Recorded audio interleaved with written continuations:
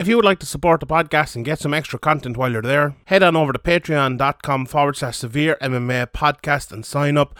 From the rewatch to the Q&A, we will have loads of content every week. So sign up, patreon.com/Severe MMA podcast. And now, here's the podcast. Graham McDonald is an idiot. Sean Sheehan of SevereMMA.com. He even has the audacity to call himself the quote-unquote pod god. This is Severe MMA. Severe MMA. Severe MMA. Severe MMA. Severe MMA. Severe MMA. Severe MMA. The Severe MMA podcast is finally here. Welcome to the Severe MMA podcast. Here's your host, Sean Sheehan. Welcome everybody. It's episode 406 of the Severe MMA podcast. My name is Sean Sheehan, joined today by the Andre Mariner of Irish MMA Media, Graham McDonald, as we talk about a big weekend that just passed in the world of mixed martial arts, which Graham is mostly going to recap for you because I've only seen one fight, and we're going to look ahead mostly to next week in the world of mixed martial arts with a massive UFC event. We have two Irish women flying the flag over Invicta, Danny McCormack flying the flag in a title fight.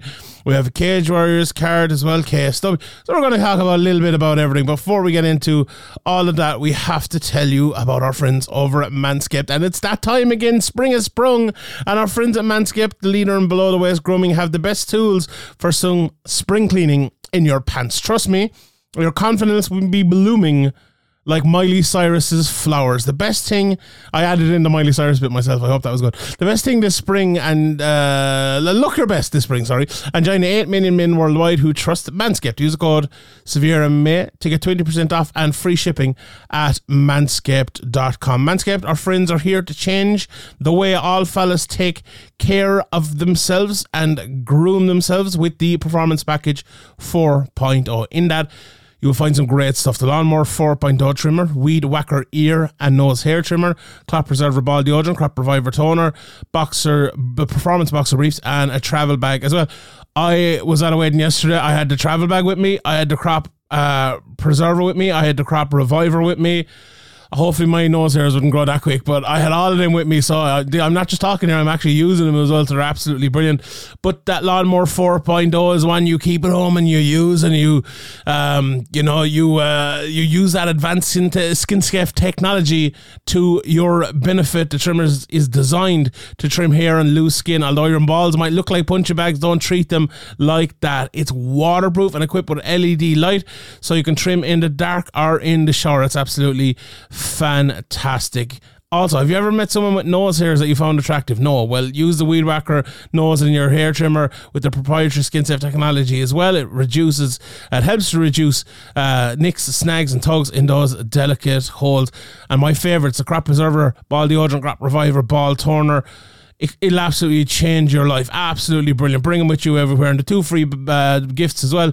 Put all the stuff there in the shed travel bag. Have your boxer briefs on. Brilliant. Always use the right tools for the job, and head to their website and check out all the tools to help you upgrade your hygiene routine. So save 20% and get free shipping by using the code SevereMMA at manscaped.com. That's 20% off and free shipping with the code SevereMMA at manscaped.com. Available worldwide. Your balls will thank you. Okay, Graham, let's do it. Let's get into the UFC, Bellator, and all that. I've managed to see one fight. I saw Merab Dvalishvili against Petr Yan. So maybe let's talk about that first, and then I can throw it over to you for all the rest of them.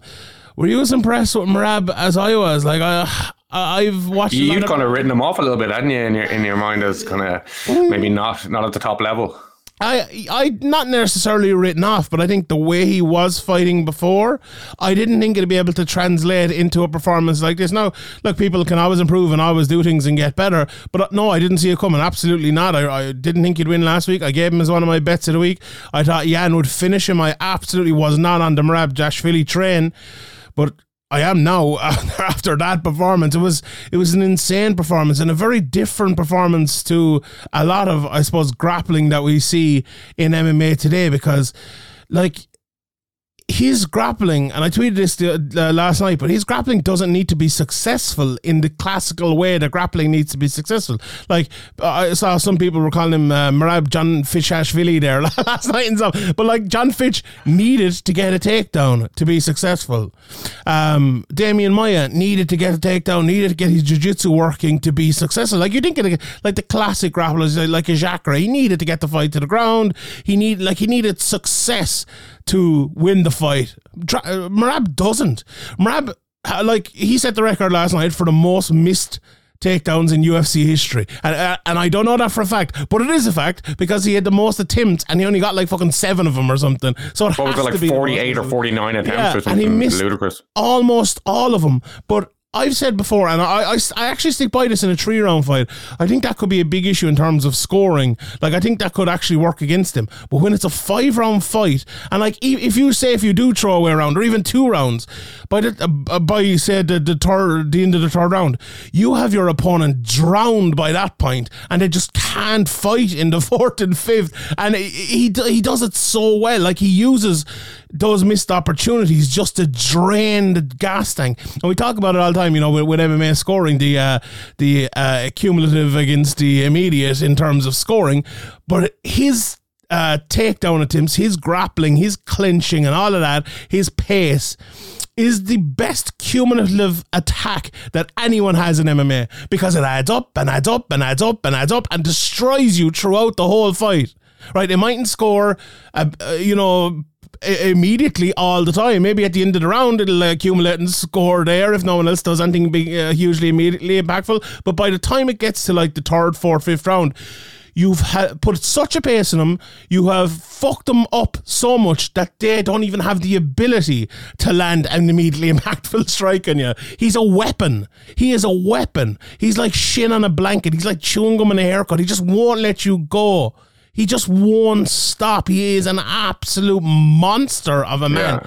An absolute nightmare matchup, really, if he's fighting like that and, you know, mixing in that many takedown attempts and just being so high tempo and relentless for you know, to be able to keep that up. You know, I said before this fight something to the effect of like Peter Yan should be able to win this, and if he doesn't, well, Peter Yan just isn't where we thought he was, anywhere near as good as we thought he was. But I like watching that fight. I don't know, like, even if Peter Yan was, you know, fighting at the very best of his ability, I don't know if he can deal with that. You know, not just the wrestling. He mixed in some really, like, there was one really hard low kick that I think damaged really good, Peter Yan's leg, but he was just mixing it up beautifully, keeping Peter Yan guessing, just making it fucking a terrible night for him for every minute, keeping him guessing, wearing him down. And, you know, John Fitch, you mentioned earlier, was more of a, you know, frustrated you. This was like beating the shit out of you. Like, you know, this was I'm here to make this as miserable as possible for you. I think John Fitch was more like, I'm going to kind of, you know, frustrate you in a kind of the time's running down and I can't get up kind of thing. But I don't think it was that. I think he, you know, did a lot better on the feet than I thought he would against Peter Yan. And, you know, looking back at that Aldo fight, like Aldo did brilliantly against Merab. You know, it's hard to judge fights like MMA mat and all that stuff, but maybe that Aldo win gave Merab the confidence that I am a top guy and I can go out and do my game. And he certainly proved that he's a top guy and that he can, you know, challenge anybody in the division and can be a champion or could potentially be a champion. So I think we were both wrong about Merab. Like, I wasn't as kind of maybe dismissive of him as some, maybe not yourself, but I saw some people kind of writing him off a bit. But he definitely showed that he's you know, well-rounded, that he can put a pace, that he's a nightmare matchup, and that he's high caliber and upper echelon fighter. And, you know, he's a nightmare matchup for anybody. Like, it'd be, you know, hard to deal with that for no matter how many skills you have. It's hard to deal with that relentless pressure, and he showed it over 5 rounds without really slowing down, and that's a scary prospect. Yeah, and I totally agree with you on the striking part as well, because that was the big difference between past fights. There was 2 big differences, I suppose. This was a 5-round fight, and I think it really just changed everything. I really had to adjust my thinking, I think, on Merab based on the whole 5-round thing, but the striking in between it. Like, there was even one stage, he landed one big leg kick, I know the one you're talking about, and then there was another one where Yan actually checked it, but it hurt Jan more than it hurt Merab. It was just one. Yeah, I think that was the one that actually hurt more, even though it wasn't as clean as the original one. Yeah, it's true, and I don't think Jan was the same after that. But then he's kind of started fighting back a bit after. But like, make no mistake about this, Merabjashvili broke Petr Yan. Like, he broke him. There was a time there, I think it was, I'm not sure if it was the third round or maybe the fourth round. And like the third and fourth round, there actually wasn't that much landed. Those rounds were relatively close. Like, if Merab hadn't won this fight, it would have been a joke. But they were not. He didn't land as much in those rounds. But you could see the face of Jan, like any confidence was just drained out of him, and it was phenomenal for Merab. But it was like, I think if he only had like the takedown attempts. And Jan had, like, because Jan did stuff most of his takedown attempts, especially early. He was doing great to stop the takedown attempts. And Jan has fought in those sort of fights before against Magomedov. I know a lot of people have probably gone back and watched that at this stage. If it was only that, I think Jan, you know, it would have been a close fight. I think it probably would have been, 3 rounds to 2 or something like that. But the strikes in between, as you said, like, he landed some big shots with the hands, but with the leg kicks were the biggest of them all, the one that was checked and the one that came before it as well. But he was making him pay all the time. Like, usually Jan is really good at breaks, landing on the breaks, landing elbows off the breaks. And there was fucking 30, 40, 50 breaks in this fight. And he didn't land really anything. I thought he landed a few nice body shots early, but a lot of them were kind of in punching range and all. And I think, like, it was one of those fights where Jan's... A lot of people have talked before about Jan being too much of a... I saw someone, I think it was Heavy Hands, Conor Rebush was actually quoted someone else. I'm not sure who the person was quoted, but you'll find it on Conor Rebush. They were comparing him with Robbie Lawler, in that Robbie, late in his career, or even in like the autumn, I suppose, of his career, which was the best part of his career when he was the champion, he was very much kind of a counter fighter, but if you didn't give him anything to counter...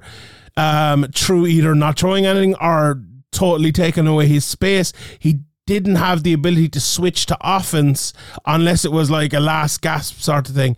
And it felt like that was the case here for Jan. Like, usually the offense is built off of something else. I mentioned the breaks a second ago, but also someone attacking him, trying to get a takedown, and him kind of pushing him back. They're in kind of a stupor and he lands their shots on him. But Merab never stopped, because did you hear Longo as well between rounds? He was like, wrestle, strike, wrestle.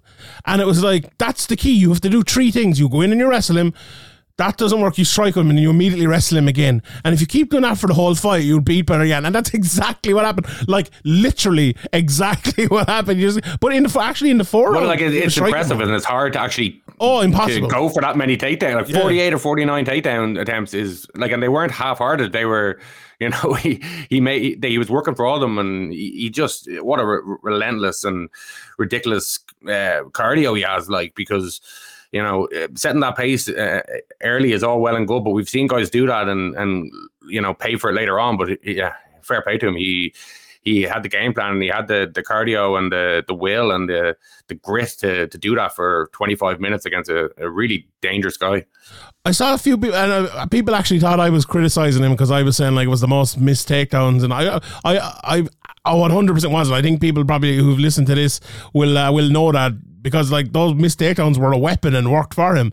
But I saw we talk all the time about, even if you don't get the takedown, to make the guy have to worry about that, to keep having to keep him guessing. That's a huge, and we also always talk about in fights. People who, like, Merab probably missed 10 takedowns in the first round. Most people would give up on him at that stage, but his game plan is basically to never give up on him. And there's so many fighters who would benefit from a mindset like that. Now, maybe not as much a higher pace as him, because and this is the point I was getting to as well. A lot of people were very critical of, like, this being the future of MMA, where and I saw a few people were calling him, like, he's just a cardio cyclops and a cardio machine and all that, and, like, there's very little skill or anything on it. It's just purely fucking balls out aggression and ability. We've seen guys with lesser ability try to do that, and it doesn't work when you don't have the abilities. Like, that's true. But also, even if it wasn't true, what's wrong with that? You know, what's wrong with like finding your way to be successful? I actually don't have a problem with that at all. Isn't that what MMA was born to be? Find out whose style can be the best. What difference does it make if your style is wrestling or jiu-jitsu or fucking balls out cardio ability? Like, I actually don't see a problem with that. It's hard to criticize a guy for fighting to his abilities and to his strengths and to a good game plan and a game plan winning the fight. Like, I don't know really how you can criticize that. Yeah, but I understand where the people are coming from a little bit, because if every fighter turns into this where they're like, super fucking athlete, cardio monsters, and he has good skill. He doesn't rely on skill as heavily, say, as someone like Yan or most other fighters, or like the skill in terms of what we would classically define as skill. His ability to use his fucking cardio is 100% the skill. But you know what I mean? Like, if that was every fighter, if there was way more fighters fighting like that, would MMA be worse? Possibly, probably. So that's I understand where they're coming from. But when it's just Dashvili kind of doing it at the moment, now there are a few others attempting to do it, and none maybe as successfully yet as him. But I think it's brilliant, and I've no problem with it at all. And yeah, what a performance! He's gone up many notches in my book after that. Anyway, because like I people who listened to last week know I wasn't a big believer in Merab at all. I thought he was a good fighter up until a certain level. I thought he'd be found out, but it's very hard to think who is going to find him out now. Like, who in that division? Like, John Dodson, Cody Stamann, Marlon Moraes, Jose Aldo, Peter Yan in a row wins in the UFC. That's pretty. Like, and he's who is as good to take down the fence as Yan and Aldo, like, and as good as striking as the two of them, and yet he beat both of them. Now the Aldo one was very weird, obviously, but he didn't even get any takedowns against Aldo, did he? Yeah, that's true. Yeah, but as we said, he didn't really need him. But still, like, it's mad. And I'm very interested to see how this style works, because like, it isn't okay. It's one fight over 5 rounds. It isn't 100% proven yet. I believe in it now because it's very hard to ignore what happened last night. But like, still, there's Cejudo, and there's he's not going to fight Aljo, but there's maybe O'Malley, and there's maybe Cheeto. And we saw Cheeto, like, it's funny with Cheeto, right? Because if he wins the fight coming up against Corey Sandhagen, his style recently has been like the elixir to this sort of style, because he can get beat down for 5 or 4.5 minutes of the 5 rounds, and then land one big shot, hurt you, and steal the round, which is exactly what he probably would do in a fight with Dashvili, because like Dashvili dominated for the whole of the 25 minutes last night. Graham, was there anything near a 10-8 there? There wasn't really, was there? There wasn't anything near a 10-8. So it's I think it's that's interesting as well. I'd love to see that fight, and hopefully that'll happen down the line. But yeah, and on Yan as well, just briefly, I suppose, before we move on, because we have a lot to cover. When you take, 4 losses in 5 fights now, it's obviously a big issue. He'll have to work his way back, and we'll see where he goes. There's plenty of fights out there for him. Like, I think Yan just needs to do what a guy like, say, Joseph Benavidez did before, and just go out there and just fight every guy that gets in the top 10. Fight number 9, fighting the next number 9, fight the next number 8, fight, and fight all of those guys. Has Omar Nurmi got a fight lined up? Or? I don't think so, but there were talks of him fighting Merab as well. That'd be an interesting fight. But that'd be a good one now. Yeah, I'd fucking watch that. But yeah, I think that's what Yan needs to do, and I think he'll be back as well, because he has the skill set, and he's a very, very, very good fighter. But yeah, we'll see where that goes. Right, Craig. Anything stand out from the card? I saw there was a few interesting things on it. Davy Grant had an unbelievable inverted triangle submission against Assunção. Yeah, Assunção's a veteran. He's been around. He's been at the top level. I think he spent the most time in the octagon now at bantamweight ahead of Uriah Faber. He's been around. He's definitely a tough guy, and he was showing that. And he's making it a tough fight. Davy Grant, I think, was swinging a bit too loopy, a bit too wide, but it ended up paying off when he dropped Assunção in the 3rd round and dropped him hard, and maybe was a bit too patient, a bit too respectful, maybe not going for the finish, but he managed to lock up an inverted triangle and put Assunção to sleep, and the ref wasn't really sure if he was asleep or not, which is kind of understandable in a kind of strange situation like this where it's an inverted triangle. And brilliant comeback from Davy Grant. There was a bit of controversy where Davy Grant grabbed the cage a few times, and he ended up getting a point taken, and Assunção's team were shouting at him, why did you start them in the middle of the cage instead of in the position against the cage? But it actually was the fact that Davy Grant grabbed the cage and ended up in the dominant position. So you're not going to restart you're not going to take a point and restart Davy Grant in the dominant position. So, I didn't actually think it was as controversial as Assunção's team seemed to think it was. But brilliant for Davy Grant. Like a great name to have on his record. A brilliant win. And Assunção said it's probably going to be his last fight, and put his gloves down and pick them up. And looking forward to his next one. Looking forward to his next one. Can't wait for it. Before that, Ariane Lipski got a win. Yeah, she looked better. We've seen her maybe before she got to the UFC, and seen her kind of look like she looked last night. JJ Aldrich couldn't really get the takedown, and once she couldn't get the takedown, she was kind of just getting picked apart. And Lipski landed some nice shots, nice straight shots, and kind of picked her apart. And she was a good price. Lipski was coming in. I almost gave her as one of my bets for the week. I was fucking regretting it after I saw this coming through. But at the end of the fight, she kind of had the chance. Maybe she stunned Aldrich and maybe had a chance to put her away, but kind of time ran out, or maybe she didn't push it as much as she could have, knowing she was kind of about to win a decision. So. But before that, Bruno Silva and Tyson Nam was a really good fight. Obviously, Tyson Nam's been around a long time, but Bruno Silva, he rocked him on the feet hard with a front kick right down the middle. I don't know how. Saw that picture, nasty. I don't know how his whole face kind of jolted up in the slow-mo. I don't know how he took that. Like that was he showed a ridiculous chin there, but Silva just jumped on the choke and got the hooks in after, and. Yeah, that was it. But that was a pretty exciting fight, and that's a pretty exciting start to his UFC career. Obviously, he won his first two and was kind of out for 18 months, but he's come back with a good win against Tyson Nam in style, and that front kick is a thing of beauty, and the finish was pretty nice as well. So very good from Bruno Silva. I saw Josh Fremd beat Cedric Dumas. There was a story up on Sherdog this week about Dumas involved in domestic violence, and a really, really bad case of it apparently. So I don't think anyone is too sad to see him losing here on Sunday morning or on Saturday night, and those allegations and that report. You can see it on Sherdog, and it's up on other places as well. But Josh Flynn got the guillotine choke. I saw Scott Fontana actually saying about submissions. There was a rear naked choke here. There was a guillotine. There was an inverted triangle. There was a triangle choke. Loads of submissions here. And I remember Graham, who called it but me, about maybe 6-7 months ago, that there's going to be more submissions in the UFC. And if people are looking for the reason, I really think the reason is the drop in level of the fighters in the UFC, because we see a lot more of a difference in ability in the different arts between people who aren't as experienced or aren't as good, straightforwardly enough to say, as their opponents in one area.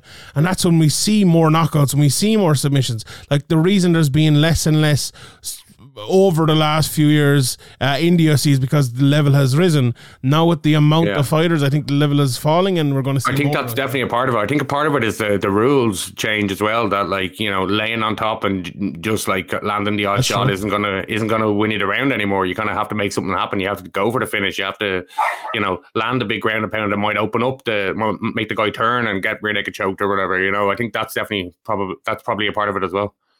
The main card in, I heard that Petrino and Turjak fight was an almighty battle. I heard the Gravely fight was a big one as well. But Volkov got the finish, Krylov got the finish as well. Romanov looked fucking terrible. Yeah.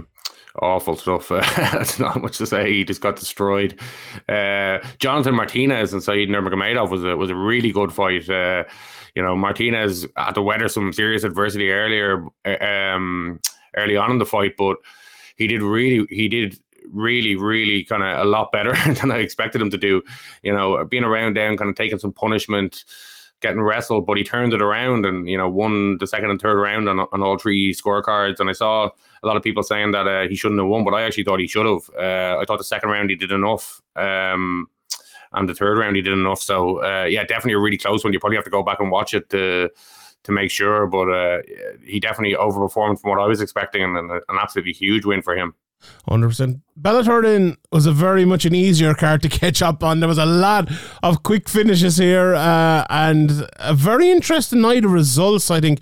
On the undercard, Julius Angliskas, who I was talking about maybe fighting Karl Moore, he lost to Yakshin Muradov which could also be a fight Carl Moore maybe could have next. I know Carl put out a tweet there the other day saying he has a fight signed, so maybe not. But interesting one, Josh Hill got the win over Caspel, who came in like 10 pounds overweight. Brian Moore said he was looking at that fight, an interesting one. I think he said he was looking at the Barzola fight as well, who beat Eric Perez. And then we had, I suppose, the big fights of the night. Linton Vassell got a great finish over Moldavsky in the first round. Moldavsky was one of my picks for the week. I mean, they fought before, I went back and watched their first fight. It was a very close fight, but I thought it was a sort of fight that, like, they have that again and Moldavsky will probably win it. But Vassell landed a big shot here, knocked him down and then finished him, didn't he? It was good stuff by Linton Vassell at this stage of his career. What a win for him. Yeah, like he's on a 5-fight win streak now. It kind of looked like it wasn't really going to work out for him with them three losses in a row, but it was against Bader, Davis, and Moldavsky, who he's redeemed here with an absolutely phenomenal performance on the feet and on the ground. He's always been very good, and he seems to be putting together the in between bits between the kind of the martial art bases. Better, he obviously he's got a lot of like athletic ability, he's got a lot of ground ability, and he hits hard, but he just wasn't really putting it together. And obviously when you're 39, you probably don't really, or this late in your career, you don't really expect it to kind of come together, but it seems to have, and that's a phenomenal win. That's the best win of his career, even though he has a win over Lee McGeary about 5 or 6 years ago. I think this win was the best win of his career just because the performance was so good, and he beat him everywhere and put him away in the first round. And I thought if he was going to win this, he was going to have to fight a lot harder than he did. And it was just brilliant performance by Linton Vassell. Fantastic against a guy like who probably most people would have improved from that fight, and Vassell might have, even though he's, as you said, his record has been very good since his age and all of that. You would have thought the one guy would have overtaken the other, but it wasn't that way at all. A great win for him. He'll be fighting for the heavyweight title now, I would assume. I think Moldanovsky has got better, but I think it's just surprising that Linton Vassell has gotten it's kind of clicked. It looks like it's clicked for him, 100%. so kind of late on. I wonder, could that fight be in Ireland? Maybe him versus Bader. We'll see. I suppose we're still a good bit away from that. But before we get to MVP in the main event, then Shabli and Musayev, this finish, it was like a front kick to the body. Brilliant refereeing. He wasn't buying any of that bullshit. There was a big shot to the body, and the foot kind of came down and glanced off the cup, and he was glanced in the cup, but the big body shot I think it broken his rib or done some damage anyway to him. And he was kind of trying to play it off as here I've been kicked in the balls and I can't continue. But Herzog was it was very stern about it and said, here, if you he did catch you in the cup, but it was incidental after a legal blow, and if you can't continue, then you're going to get TKO'd. And he said he couldn't continue and was TKO'd. So I don't think it was as controversial maybe as. We just don't see it that often, but I think it was definitely the right call. I think that the body shot had done a lot of damage, and that was what had, stopped him from fighting, not the slight touch off the cup. Yeah, and that's interesting because, like, we were just talking about the John Jones, Matt Hamill one during the week, and I think that was kind of like the opposite because... Hold on, actually, before you go on, these everybody keeps saying that these are definitely... well, they were 12-6 elbows. I don't know. I haven't actually watched that back, and I should have watched that back before bringing this up. You just kind of brought it to my mind there, but I remember looking at that in the past and being like, they weren't 12-6 exactly. If you run an exact line, if 12-6, 12-6, 12:01 to 6:01 is not 12-6.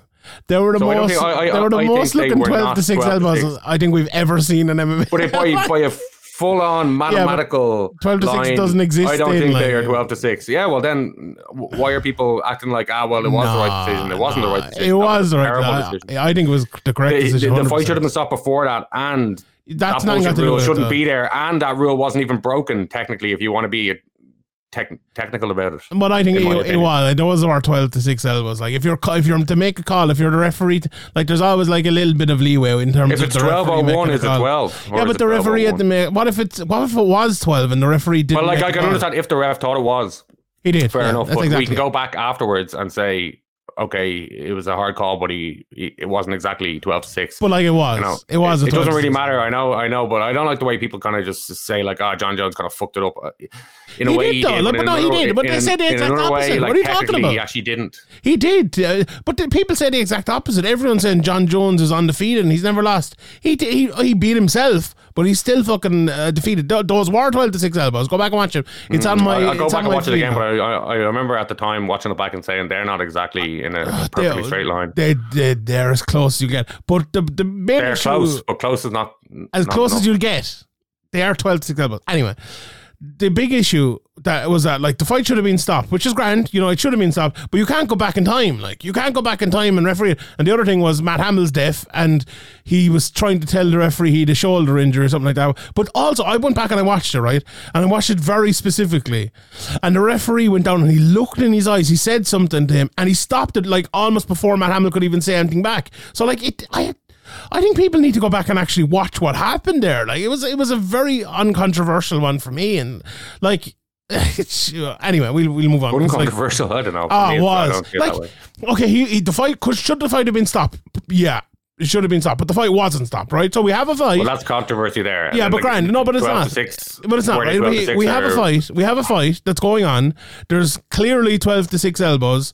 I don't think there is though. I don't think there's clearly 12-6 elbows. There is. The fight, they're 100%. The guy, 99%. The guy cannot continue.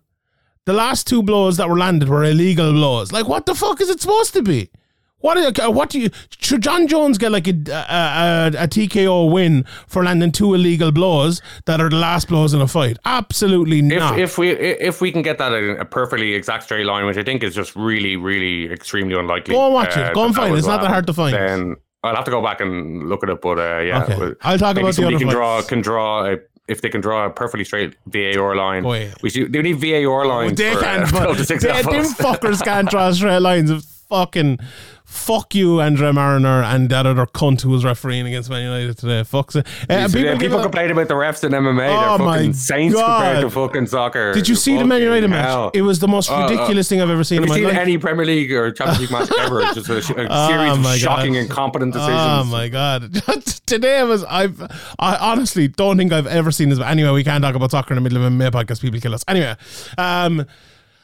yeah, so that was that. But a good Shabli, very, very good, very, very good fighter. So is Mosayev, and I picked him to win that, and I was right. So yeah, fair play to him. And then we did the big two fights, I would call them. MVP, 26 seconds is all it took to finish Goyata Yamauchi with one of the most nasty, disgusting kicks I've ever seen in my life. Perfect. Beautiful. As well. Just perfect placement. Fuck's sake. So if you didn't see it, he kicked him in the kneecap and imploded his kneecap. Basically, he put a hole in his kneecap. That's a skull and a kneecap now. He's fucking shattered. Like what the fuck? Like it's also scary going in there against that cunt, wouldn't it? MVP changes lives. Like Yamauchi will never ever be the same again after that. There's just no way he can be the same again. Like I was talking to someone who was bad knees. I'm like, if that happened to me, I wouldn't be walking straight ever again. Like, and it's, as you said, scary going in there against a guy like MVP, and I think he's put himself right in line again. Obviously, Jason Jackson is going to be next what's his name? What's his name? Yaroslav Amosov. Why did I keep saying Amadovsky? Remember that Amadovsky? Who was that back in the day? Yaroslav Amosov. But oh my God, if Amosov wins that, MVP versus Amosov in Dublin has to be the fucking fight. Please, Bellator. I don't ask for much. All I want is Amosov versus MVP in Dublin. But anyway, the main event then, Usman Nurmagomedov against Benson Henderson. Light work, Graham, wasn't it? Usman is a fucking top tier fighter, isn't he? I thought this would go to decision. I was like, he'll never submit Benson. And fucking 2.5 minutes in, it's gone. Yeah. He looked good on the feet as well. You know, Benson Henderson may not be like a really prolific striker or anything, but he's a hard guy to kind of, you know, hit clean, but can't beat that guy. Made up. Yeah.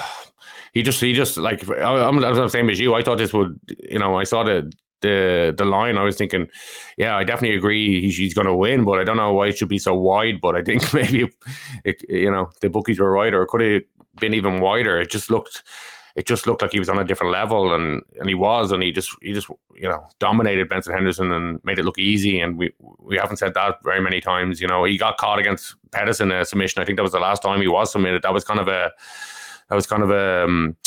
Pettis just grabbed it kind of unexpectedly, and this was just a complete domination that ended in a rear naked choke. And Benson Henderson kind of retired afterwards. He's been talking about retiring for a long time. Maybe this one will actually stick, but maybe not. But the fact that he was so thoroughly dominated might actually make it more likely that he will hang it up and will stay retired, because the new breed of fighter that he'd be coming up against if he wants to return is people like this. And he's just not there anymore, it seems. Yeah.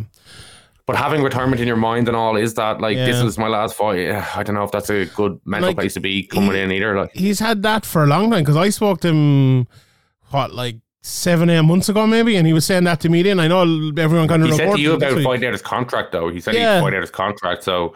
Yeah, I don't know. It was definitely a bit of a weird mindset, but you go. That's a tough one to take. On the other hand, though, as well, tough one to end on for such a kind of storied champion and WBC, UFC champion, and to get so kind of thoroughly beaten and destroyed in your last fight. Probably the ego, even though he's not maybe the biggest ego guy from the outside looking in. These guys all have egos and don't want to be remembered like that, or to finish like that, and want to go out and prove that they're better than that. So it could go either way with him. Maybe he will stay retired, maybe he won't. History probably tells us that he won't. He's one of those guys as well, like that.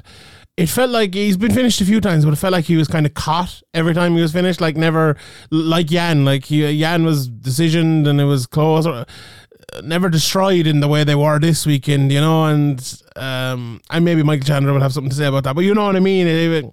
This was a little bit different, and you wouldn't know what's going to happen with Vincent, but his wife is fighting now and things, and he seems to be a family man, and he doesn't seem like the sort, but you never know, to unretire, I should say. Like, he seems like he's an intelligent guy and he's the decision made, and that'll be that. But hashtag MMA retirements, but we'll see how that goes. Right, let's move on to next week. Before we do that, actually, sign up to our Patreon, patreon.com/Severe MMA Podcast. We have loads of stuff coming up. Myself and Ian, this Wednesday morning, I think it is, have an episode of The Contender on Ian Garry. So we talk for about an hour, maybe a little bit less, about Ian Garry and what we think the future will look like for him. And one person who will be listening to that podcast is Danny McCormick, who signed up to our Patreon, and she's fighting for the Invicta Strawweight Championship against Valeska Machado on a very good card. Invicta FC 52 coming up this Wednesday, I believe. It's on YouTube. It is Wednesday, yeah, on YouTube, so make sure to check that out. Shauna Bannon also on the card, but a very interesting fight for Danny. I spoke to her a couple of weeks ago and she was in a great mood coming in. Valeska Machado is a dangerous fighter. She's fights out of that Pitbull team. She hits hard. She fights like them. She comes going for it early, but this is a 5-round fight. And Danny, I think, has showed before, if she can weather that early storm and get past it, she has great cardio. Her striking is improving, but I think in this fight it'll be more of like push her against the fence, take her down and make her pay on the ground. It's a very, very, very tough fight. It'll be interesting to see the betting odds on this, but a great spot here for Danny McCormick, and she's one that, she's earned it, going on a big streak in Bellator and in having tough fights outside of it, bouncing back, putting herself in prime position here after the night where the tournament was on, and she more than deserves this spot. But big fight, isn't it, Graham, for Irish MMA and women's MMA, which has been thriving over the last few years. Yeah, an Invicta title is a big thing. Maybe people who are recent fans of the sport and since the women have been fighting in the UFC, might not remember how important Invicta was and how prestigious that title is and the history of it and things like that. So to get a chance to fight for that is a huge opportunity. She's coming in there against a very experienced girl, 49 takedown attempts. Maybe if she can go for something similar to that and make it as difficult as possible from the start.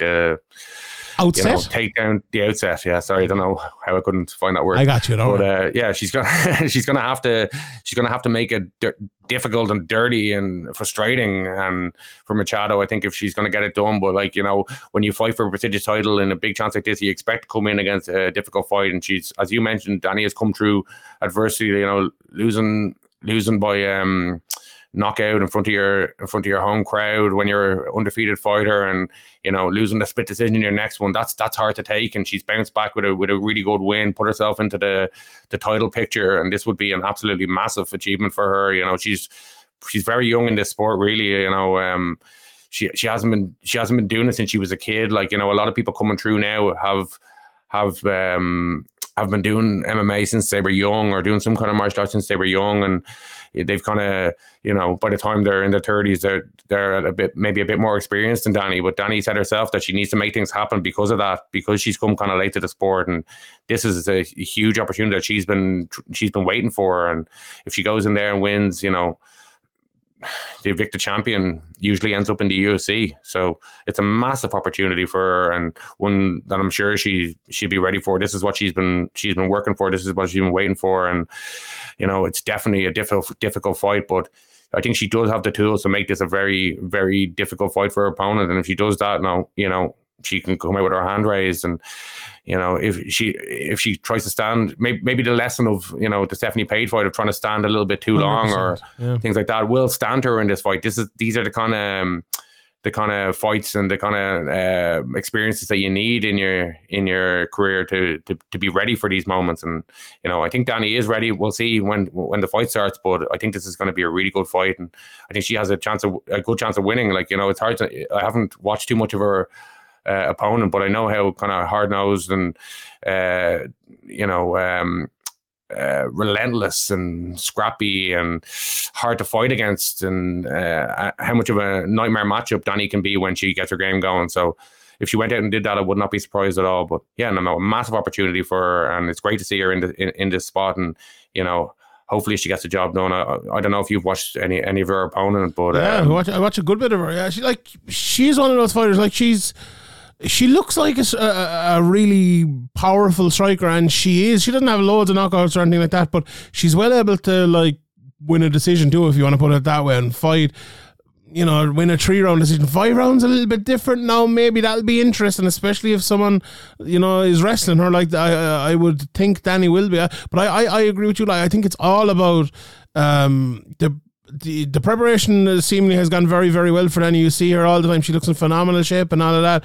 But I think the game plan coming in here is the big thing. You need to be all the way out or all the way in against someone like Machado if you're Danny, and kick her from the outside and stay on the outside, no problem, circle around. But if you get into that pocket in any way, you can't let her keep you at the end of her jab. You can't let her land those long straight strikes that she lands, because she is fast, she is powerful, as I said, and she's good technically too. You need to take that technique away, whether it's not letting her do anything or taking her into deep water, Mirabish, but with more success in terms of the takedowns. I think that's the real key for this here for now. She might come out and she might look like MVP or something like that now, or as I said, her striking has been improving though, but I don't think this is the fight to test it in. I think this is the fight where you test Machado and see if she can stand up to the relentless pace, and that's the fight I'd be expecting to see. But what a massive opportunity for Danny, and if she wins that title, I think it's going to be hard to dethrone her from the female fighter of the year. She won in 2017 as an amateur. I think did she win the gold? Or I think she won the silver, didn't she? But yeah, she was given out that she never got her plaque, so she'll probably be getting a plaque if she wins this next Wednesday night. Anyway, so a massive opportunity for her. There are loads of 115 fights on that card. India Silva against Caroline Wojcik, as well as on that Fatima Klein, who is a very good prospect coming through, against Natasha Kuzutina, but also Shauna Bannon is fighting Mina Grutsander. Now, Mina 6-4, she's lost her last 3 in a row, but you see all of her wins are by either submission or ground and pound on the ground. And two of those losses are to the same girl, Yu Frey, who was in the UFC decision, and another decision before that, who was a UFC veteran and had some good wins, so records can be a little bit deceiving sometimes. 100%. It's a very good test, I think, for Shauna, because look, we know Shauna is a very good striker.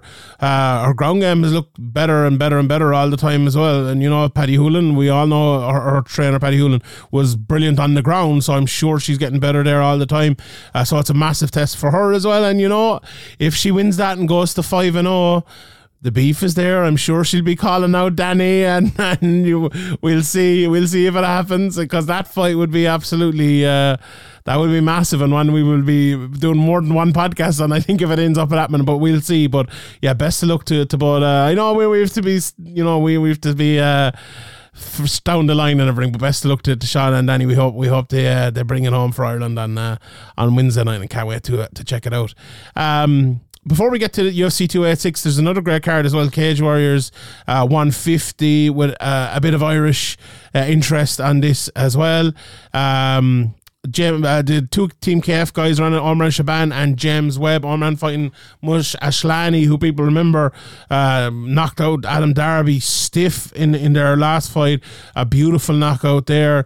James Webb fighting Alan Carlos, the old veteran BJJ guy. Big night for Team KF with the Dublin card coming up in about 6 weeks. I wonder if they'll be trying to get quick turnarounds here. Maybe not, because that card seems to be pretty full. But it's a very interesting two fights for both of them against two finishers, and on a very good card. Justin Burlinson is fighting Jim Richardson as well, coming off of one of the fights of the year last year against Reese McKee.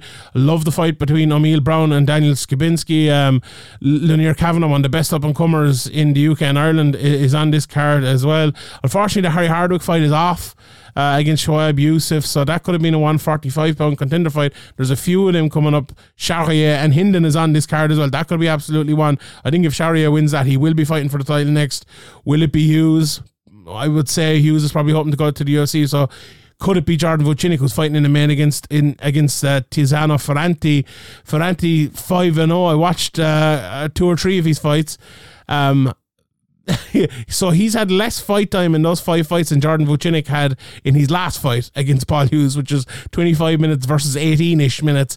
Ferranti hits hard, but he's not the most technical fighter in the world. I think Vucinic should, you know, if he comes back the same, you know, he took a hell of a beating there. You know, that sometimes we see guys take a fight or two to get back to themselves. So, you know, he's going to come in there against a guy full of confidence, putting guys, you know, obviously he hasn't got much cage time, but he's putting guys away, and he's probably brimming with confidence and seeing this as a big opportunity. So, you know, it could be a good bounce back fight, but it also could be a dangerous fight depending on his state of mind.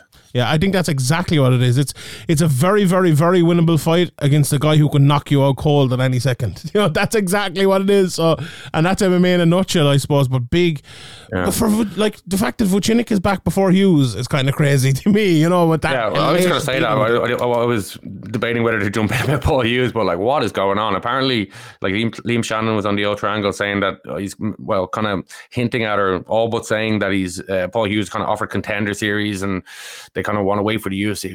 What's going on? Like the UFC are signing people left and right who nobody's ever heard of. Lerone Murphy was looking for a fight at 145 pounds next week for the last 3 weeks. Why? I know it's a tough fight, but why wasn't Paul Hughes fighting Lerone Murphy? Like, make that. Yeah, weird, why isn't he just in there of his own merit, you know? Yeah. I don't know what's going on there. That's a bit strange. Maybe he's asking for too much money or something, but I don't see that. I don't know. Obviously, if you were Paul Hughes, what would you do? You know, I said for what, I said it last week. I said it last week. I'd go to Bellator. You know, he's so close to the UFC, and I think that's what he's always wanted. It depends what his management is. You know, if he signs, I don't know who is Paul Hughes' management. Do we know? Paradigm, I think he's with Paradigm. Yeah, well, like, you know, they have good relationships. Why can't they make it happen? I don't know what's going on there. Yeah. I'm surprised he hasn't been signed already, and I'm surprised he wasn't signed. You know, the process wasn't started straight after the Vucinic performance and victory, because, you know, anybody who's been paying attention, and we know, like, I've talked to Sean Shelby, sat down with him and talked to him for hours before. He's watching all sorts of fights all over the place. Maybe things have changed because there's so many fights that he doesn't have the chance to do it as much, but he's definitely watching Cage Warriors. He knows the Cage Warriors level at the upper echelon of Cage Warriors. He knows what level Vucinic is at. He knows what level Paul Hughes is at. Like, I'd be shocked if he didn't. And yeah, it's just, I don't know why Paul Hughes hasn't, like, you know, I've been offered a Contender a Contender Series fight is a bit of an insult, really, to be honest.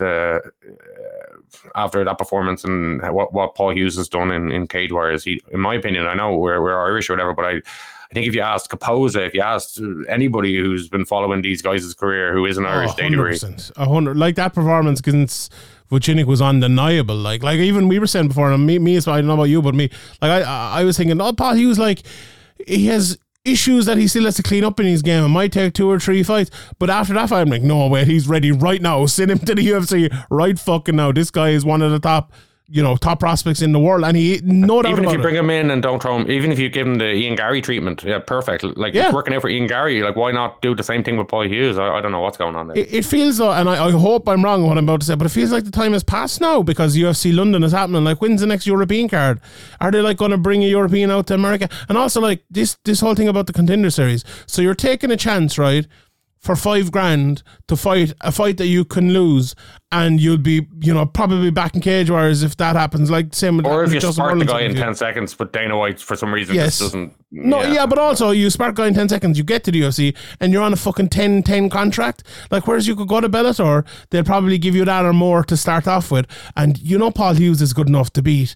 Like I honestly think, like Bellator, like if the Bellator haven't put in a big offer for Paul Hughes, maybe it's the thing of he only has a Zuffa clause or something like that in his cage where maybe it as well, that and could be he's it, a but, champion as well. But. Maybe Bellator could, hey, Graham Boylan, do you want to talk about like compensating for his release? Because he'd be huge for Bellator if they could get Paul Hughes. I think he'd be fighting Patricio within 18 months. At most. Like, I think he's better than almost all of those guys in 145 in Bellator. Paul Hughes is that good, like. I don't know. Anyway, I don't know how this turned into a Paul Hughes talk, but anyway, we're passionate about it. He needs to be signed for the UFC. Or if not, Graham Boylan should be paying him fucking $10,000 to fight on Cage Warriors Dublin, because you know why? There aren't many fucking tickets sold for that. Go on Ticketmaster and look. You put Paul Hughes on it tomorrow, and would you make $10,000 back in tickets if you put Paul Hughes on it tomorrow?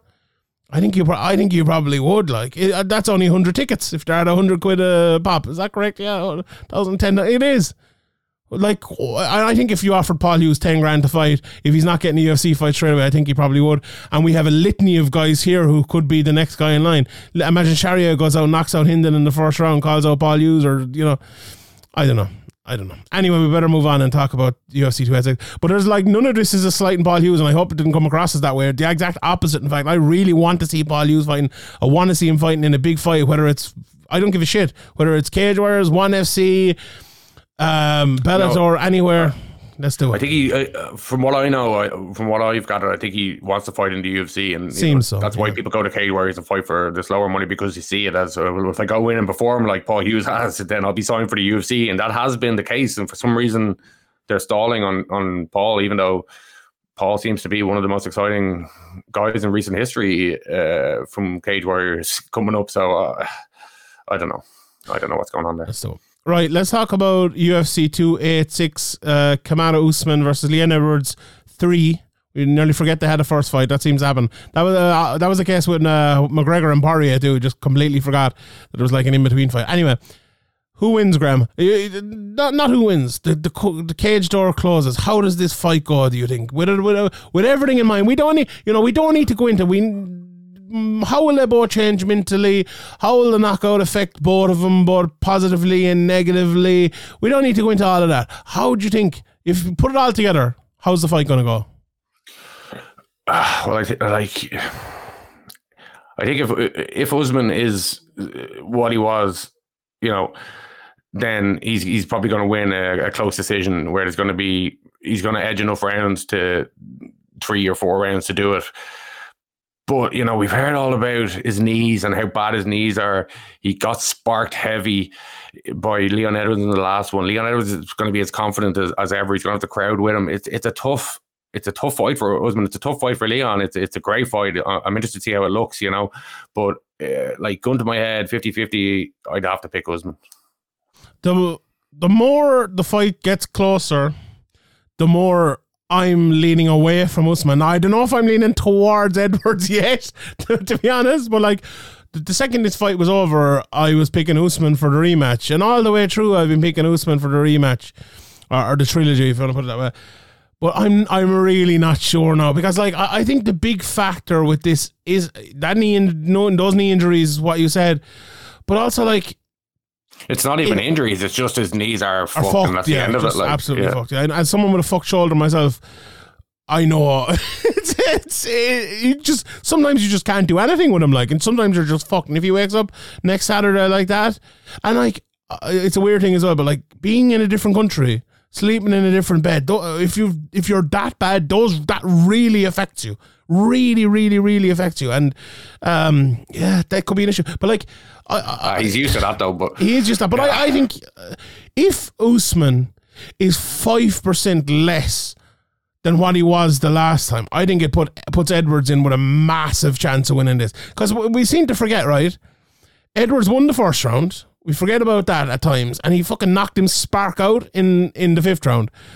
Like, okay, he won. Usman won 3 of the other 3 rounds. He was winning 3-2. It wasn't exactly an absolute blowout. You know, this bullshit. I was listening to the commentary back again, and it was the best commentary in UFC history mixed with the worst commentary in UFC history, because that's not from not the cloth from which he is beautifully saved at the end by Anik, which you will hear at the end of this podcast. So stick around. Goal line clearance after the team shot the bed. This shit from Din Thomas and Daniel Cormier about he's just waiting to get to the end. Absolute codswallop of bullshit from the 2 of them idiots.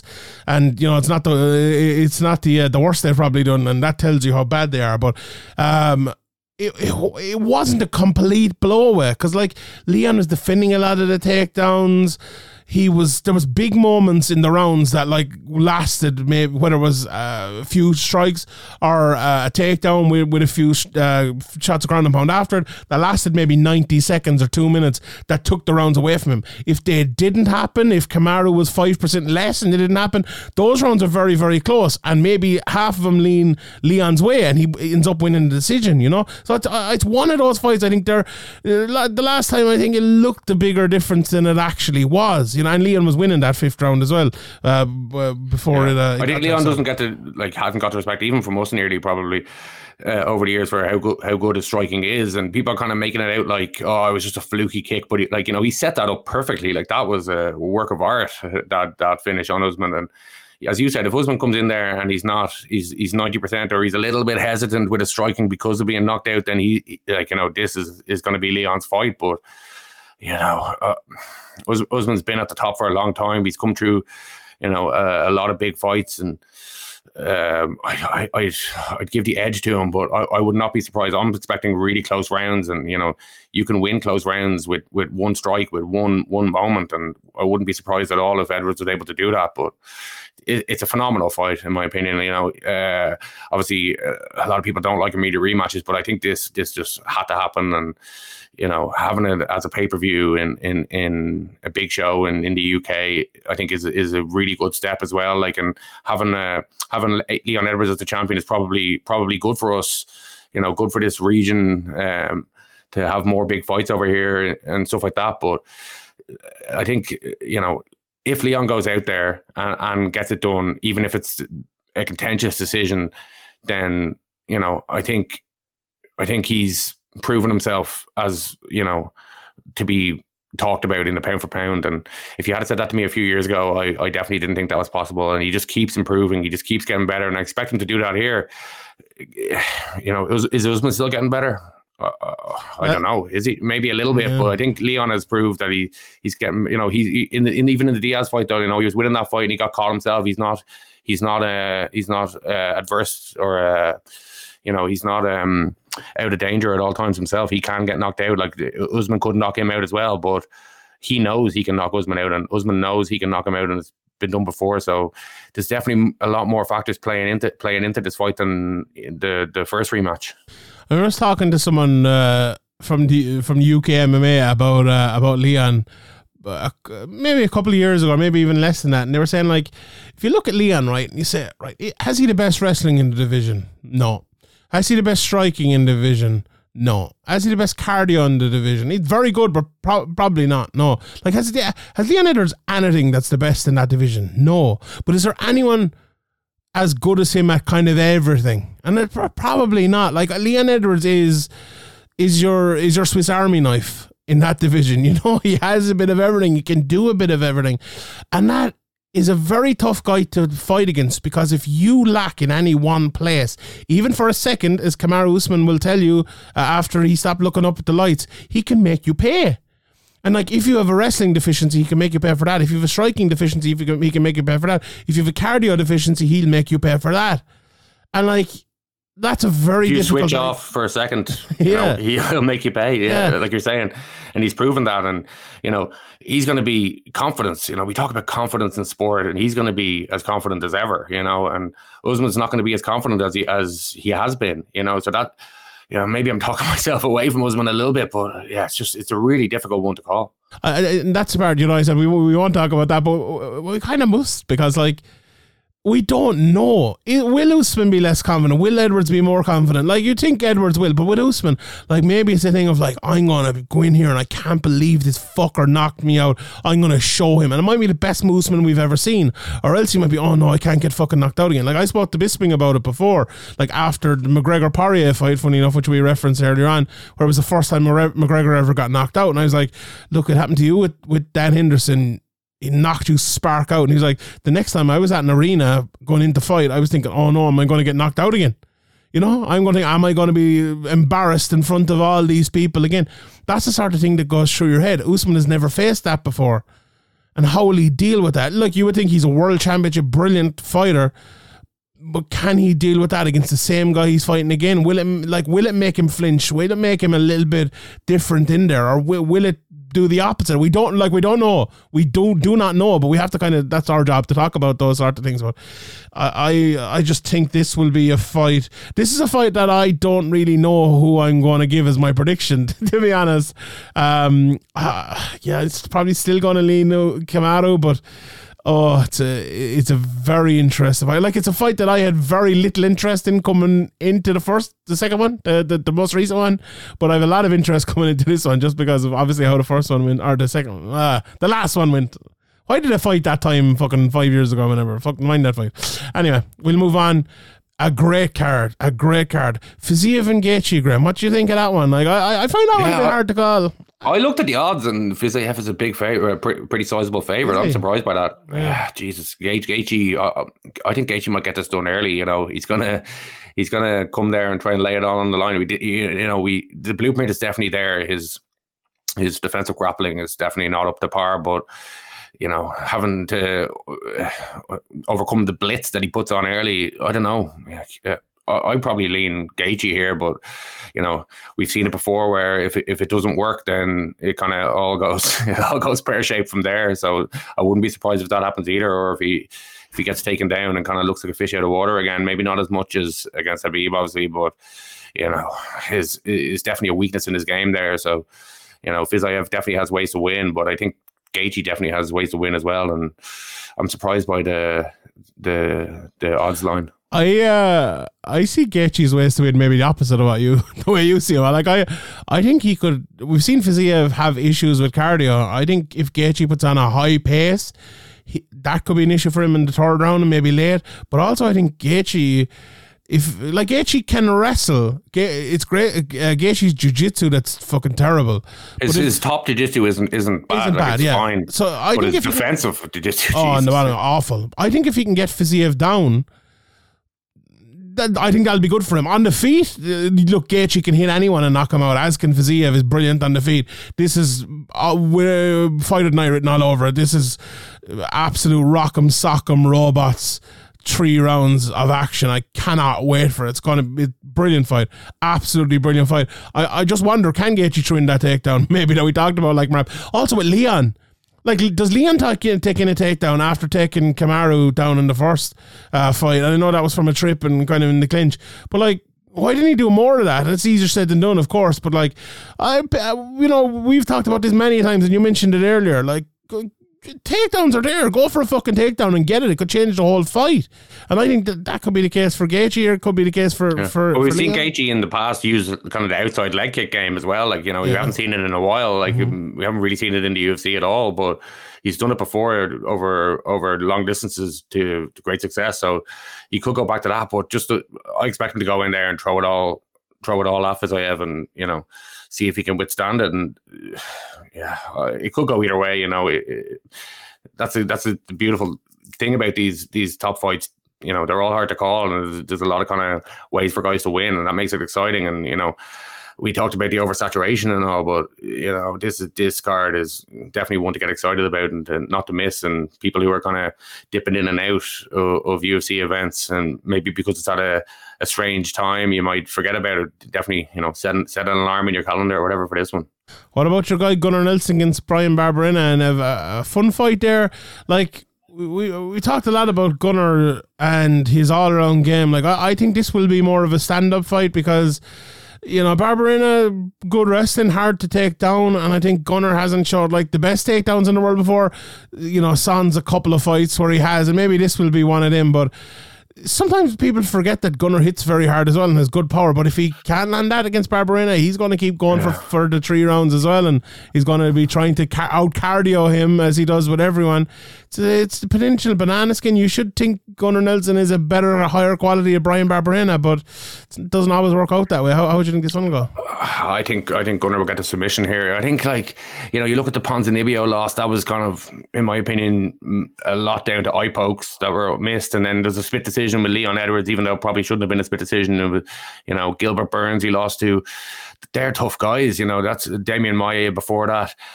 Obviously, it's been injuries. He hasn't been that active, but he's really, really good on the ground and a really good finisher. And if he gets your back, you know, he'll hit you with like kind of wrist strikes, and he's a bit unorthodox, and he's hard to train for, and he has kind of different setups for his submissions than a lot of guys in the UFC. So I think, you know, he's good enough on the feet and patient enough to wait for his opportunity and get to the grappling realm, and, you know, get the submission probably from the back. Really make a choke. Yeah, I'm looking forward to seeing that. I think they've missed a step here, the UFC, by having Jennifer Maia and Casey O'Neill and Marvin Vettori, Roman Dolidze on the main card, and not having one of the English fighters. I know Casey O'Neill has Scotland beside her name and all, but like having one of the homegrown, whether it's Makayev, whether it's Lerone Murphy, whether it's, you know, even Christian Eri Duncan or someone like that, and probably Makayev is the one on the main card getting it started. You know, I would move the Vettori Dolidze fight to maybe the top of the prelims and put that there.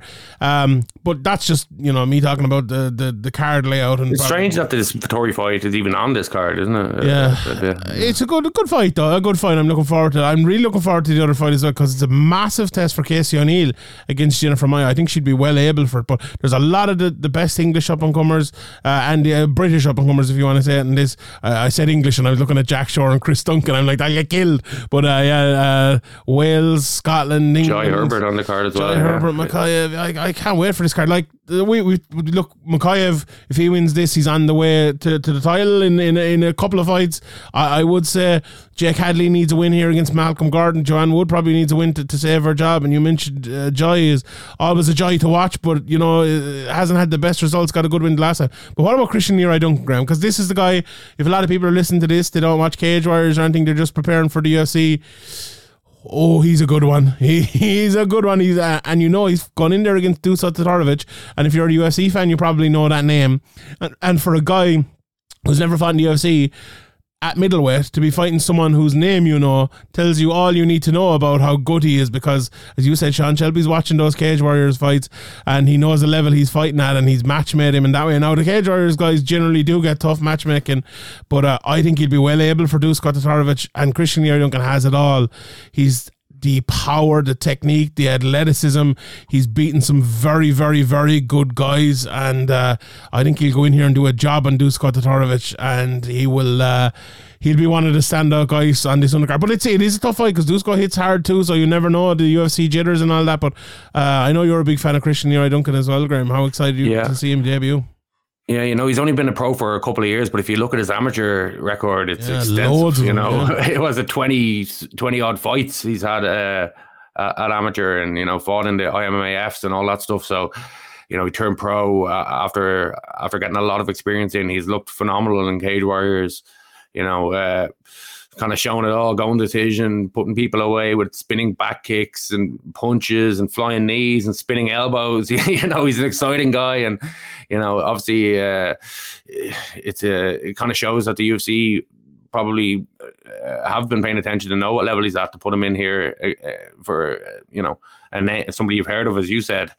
And I also expect him to go in there and get it done. I expect him to get it done inside the distance and kind of announce himself. And you know, obviously it's a different experience to Cage Warriors in a big arena and all that stuff, and UFC debut. And you know, we've seen guys have jitters and stuff like that, but just all the abilities he has, and even if he does come in nervous, he should have enough to get it done. I'd say, like, yeah, he's definitely one to keep an eye on, and I think people will be keeping an eye on him after Saturday night. Yeah, 100%. Before we go as well, you mentioned IMMAF there, and there's a big story emerging from IMMAF at the moment. I'm actually not sure if anything broke over the weekend because I was away and I didn't have a chance to check it all out. But there was a leak that came from My MMA News. They had an email that came out talking about I would say severe financial issues with IMMAF. We saw the day before that Mark Goddard stepped down, and a few others as well, I believe, have stepped down from working with IMMAF. Now, I'm sure more of this story will emerge of what's going on. It does, as I said, it does seem like a big financial thing, along with, you know, decisions made by the board which people don't agree with. But it's an awful pity, because I know a lot of people don't like what IMMAF do or think amateur MMA should be done a different way, but I think it was a great option. And you know, you spoke about Christian Duncan there. We just spoke about Danny McCormack a while ago having fought in the IMMAF, and look, Mohammed Mahayev as well, which we spoke about a second ago, and lots of other people have come through the IMMAFs. So it's been beneficial for a lot of people, and it'd be a very, very sad day, I think, if it actually went away. So it's also very sad if they fucked it up and did something bad, you know, to do that. So hopefully that can be saved. Hopefully there can be some sort of rehabilitation, I suppose, with all the people that left. Hopefully they'll be able to come back. Hopefully the money thing will be able to be sorted out and all that. But I don't know if you've heard anything more about it, Graham, but it's a bad, it seems like a very bad situation for the IMMAFs, doesn't it? And I don't know if this will affect the fights and the tournaments and everything like that, but if it does, it's not great, is it?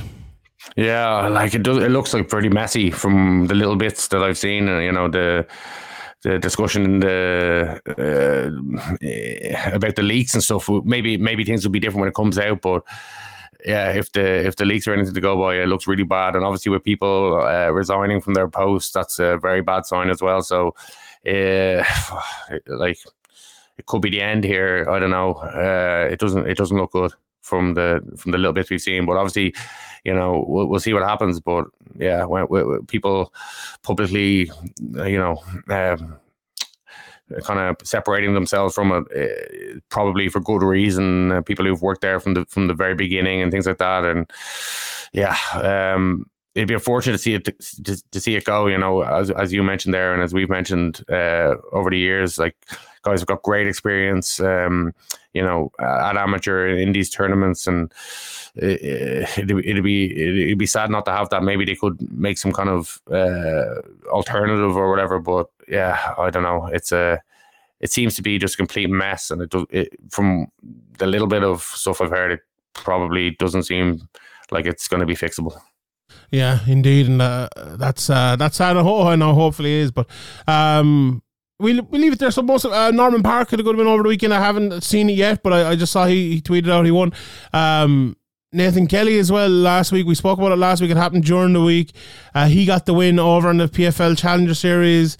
Didn't win the vote though, that vote was a little bit unfair, I think. But anyway, he didn't win it, even though he won his fight without taking a strike in like 2 minutes or something like that. A very, very good win for him there. So it was kind of a mixed weekend all in all for Irish MMA. I saw Quilcha tweeting Ryan Spillane and Ger Harris both lost their bouts at Cage Fight Series 13, I think it was called. So you know, two very good prospects coming out. You know, I know Ryan Spillane has had a very, very tough time. It'll be interesting to see how he bounces back. But Ger Harris, I've watched him since he was a young amateur. I know how good he is, so I'm sure he'll be back as well. But yeah, a lot of fights coming up for Irish MMA fighters over the next while, and some very, very interesting ones, obviously starting with Invicta this weekend. But we'll leave it there, Graham. Congratulations to you on keeping Bournemouth to 1 goal, you know.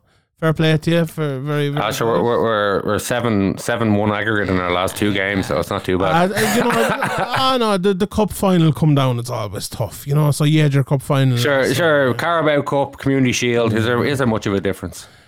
There is, yeah, but when your cup final is a game against another team, sure, the Community Shield is it's hard to get into. Everybody gets into the Carabao Cup, you know.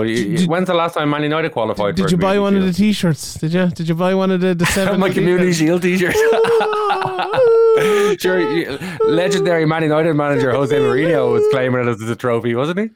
What's that got to do with it? Man United didn't win the Charity Shield. What are you talking about? I'm only joking with you. 7-0 though. That's pretty embarrassing for any club. I think it's more. I think, you know, obviously way more embarrassing for Liverpool. Sweet if Liverpool had been in kind of the flying form that we were when we beat us 5-0. That was probably even more enjoyable. There's no doubt about it that the and I truly mean this, the reaction from Liverpool was way more embarrassing than the loss for Man United. It was like, for a once great club. Hold on. Man United fans were talking about a quadruple and challenging for the title and stuff before that. No, they weren't. Yes, they were. No. If you want to talk about quadruples, the team that printed up T-shirts for winning 3 points last week was a team 8 months ago talking about quadruples. The team that lost 1-0 to Bournemouth was the team that was talking about quadruples. And how did that get on? How did that get on? Obviously, it didn't work out well. And now you're printing up T-shirts over winning 3 points. Sad fact. No, honestly, 7-0. It'll be remembered forever. Every time you in the Liverpool every time history. you hear CR7, you'll think 7. Just so sad. Just so sad for Liverpool. Really sad. So, hard look on that one. You're the greatest, as you said, the greatest team in Premier League history. That team that was stopped by COVID, that bioweapon that was developed and released to stop. The only time you ever fucking won it was when COVID was on. So what the fuck are you talking about? Sean, just sad take bastards. it. Cry more. Sad bastard. I honestly know I have done a great job of twisting this, pretending it hasn't hurt you. Obviously, like, it hasn't cut you deeply. Someone called me a sore loser the other day. It's like, everybody knows you're just pretending. You're just putting up a great face. I'm not. It's the only thing you can do, though. In fairness, I'm doing the exact same thing. No, I genuinely, like, someone called me a sore loser the other day, and I was like, we lost 7-0. Of course, I'm a fucking sore loser. I'm gutted, like, but I do honestly believe that though about Liverpool's reaction. It was one to you would agree with that as well. It was so sad, like printing up T-shirts from winning 3 points. Like, that was sad to go out and lose to Bournemouth. Then are you not embarrassed by that? Like, I'm not even 3 joking. points. It's a 7-0 historic win over your rivals. In the league. Stop their quadruple and title challenge talk dead in its tracks. You know, obviously that didn't exist. You're 6th in the league. Yes, or whatever. That didn't exist. You're talking about Liverpool fans celebrating 3 points or celebrating with T-shirts. There was more people talking, Man United fans talking quadruples and title challenges than there was T-shirts. Sad acts. Oh my god! Well, like, genuinely, I actually felt embarrassed for Liverpool. I was more embarrassed for Liverpool than I was for Man United. Genuinely, it was so embarrassing. Like, but you have to. I think Man United would be a lot more embarrassed by the situation than Liverpool. Fair enough. Okay, it was embarrassing for Man United. We all know that, but you have to agree though. Like, printing up T-shirts. But like, this isn't a one-off for Man United. Like, it was 5-0 last season. It was 6 against City. It was winning like a game is a one-off for Liverpool this season. You know, this is a recurring thing now these days. Yeah, that's grand. But like, what about for Liverpool? Like, it's your cup final this year. This is Liverpool's the game you'll think of this year. Been a disaster. There's no dispute about that. But we weren't talking quadruples and title challenges. You literally were 8 months ago. Before. We weren't. The day before the 7-0. Come on, this is just lies. Go back to the Man United Reddit. Go back to the radio and podcasts, all that stuff. We can't even win a quadruple. We're not even in the Champions League. What are you talking about? Yeah, Man United fans were trying to pretend like that was a real quadruple. Well, they're only idiots. Like, why would you listen to? Well, obviously they're Man United fans. What about Liverpool printing up T-shirts? Oh, I'm gonna buy one of those T-shirts and put it up behind me because it was so embarrassing. It was the greatest sign of Liverpool's embarrassment that I've ever seen. Oh, stick it up there, Sean. It was so fucking embarrassing. It was so. Are you gonna get T-shirts printed up? Put your money where your mouth is, Sean. Put your money where your mouth is. Jurgen Klopp coming out saying Bournemouth were the better team. You fucking useless shower of fuck. So you're saying it was Liverpool's cup final, so Liverpool won the cup this year, so that's good. We've leveled with Man United on their cups. Yeah, but you agree with that as well. Like when you think back at this year and the positive for Liverpool, it will be that game, won't it? Nothing else. Like literally nothing else. So it was your cup final. It was your biggest game. It's looking that way. 3 points. You would have hoped the Liverpool would have kicked on against Brentford, but can't even hit the target with a penalty. So obviously, we obviously I don't know what happened there. Used up all our goals against Man United. Thankfully, yeah. But Man United are fucked now as well because Casemiro got sent off and is out for 4 games. So I actually it's funny. 4 games, is it? Yeah, why 4 games? He got sent off twice. Another joke of a sending off too. It was pretty dangerous in fairness. It was a bad tackle, but when you give that yellow, it's a yellow. Like when you give that as a yellow, VAR should never overturn that. If he had given nothing and VAR hadn't seen it, or he hadn't seen it, and they gave a red, no problem. With that, sometimes they're like, it's fine, yellow. It's borderline ridiculous. Yellow, or even if it's not borderline, what they about say, Fabinho? They've already made his decision. Fabinho on Evan Ferguson, exact same, worse, way worse. And they're bringing out the fine tooth comb sometimes, and not other times for similar things, and it's just the inconsistency. Like it's can't really argue with the red card, but it's the fact that it isn't given in similar circumstances. Yeah. I couldn't argue with the red card if the yellow card wasn't given. But the second that yellow card is given, you can't give a red card there because you're just going completely against your own rules and completely against every precedent you've ever set. Like there was a vendetta today. It was fucking weird if anyone watched that game. And I don't normally do. Man United fans are used to getting decisions against them. Yeah, so it's always funny when it happens. There was also there was 2 penalties which I don't even need to talk about, but there was one on Rashford where it did look like Rashford like completely. No, he kicked his own leg. Like it was Harry Kane. But did you see? Special, like. Did you see 5 minutes later they showed another replay where Bazunu touched him and he went down? 5 minutes later, he touched into Bazunu. No, I saw that the first replay. They showed it 5 minutes later. Contact and then made sure that the contact made him kick his own leg. We've seen that from Harry Kane. No, it wasn't like that at all. No, it wasn't like he did kick his leg after that. I'm not saying it was a penalty or anything like that, but they never showed that angle whatsoever. There wasn't enough fucking. It was a dive, like no problem, but they never showed that. They never even showed that angle. Like there was a vendetta there today. No doubt. No, I think the VAR looks at stuff in the background because sometimes the ref ends up stopping it after like the ball goes out of play and like waiting and stuff when they're checking. But sometimes the check is just over quickly. But it's just the inconsistency of VAR and the inconsistency of the refs. Obviously, are we talked about it earlier, are just so terrible that it's really frustrating sometimes. Like you just VAR is just being used with a fine tooth comb when it suits them or when they want, and just being not used sometimes just in situations where, like it's just stupid. Yeah, 100%. Anyway, we'll let it go. Thanks everybody for listening. We got it out on a Sunday, which is great. I wasn't expecting it. I've had about 45 minutes sleep last night, so I do you know when I have a lack of sleep, I always get like more passionate and roar and stuff, and I think that's what happened here in like the last half an hour, so that's great. Anyway, Graham, give us the inspirational quote before we go. You come to me with a bone in your hand. You come to me with your hair curled tight. You come to me with positions. You come to me with excuses, ducked out in a row. You wear me out. You wear me out. That's a marab. We'll see you next Sunday, probably. Good luck. He's got 4 minutes to try to wrest away this title. But he's got to do something big. He's got to do something really big. He's got to open himself up. If it wasn't obvious enough, Leon is broken down.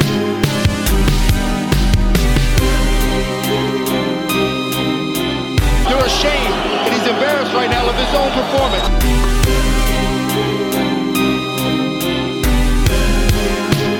This is how you know a fighter is broken, and Leon right now is broken.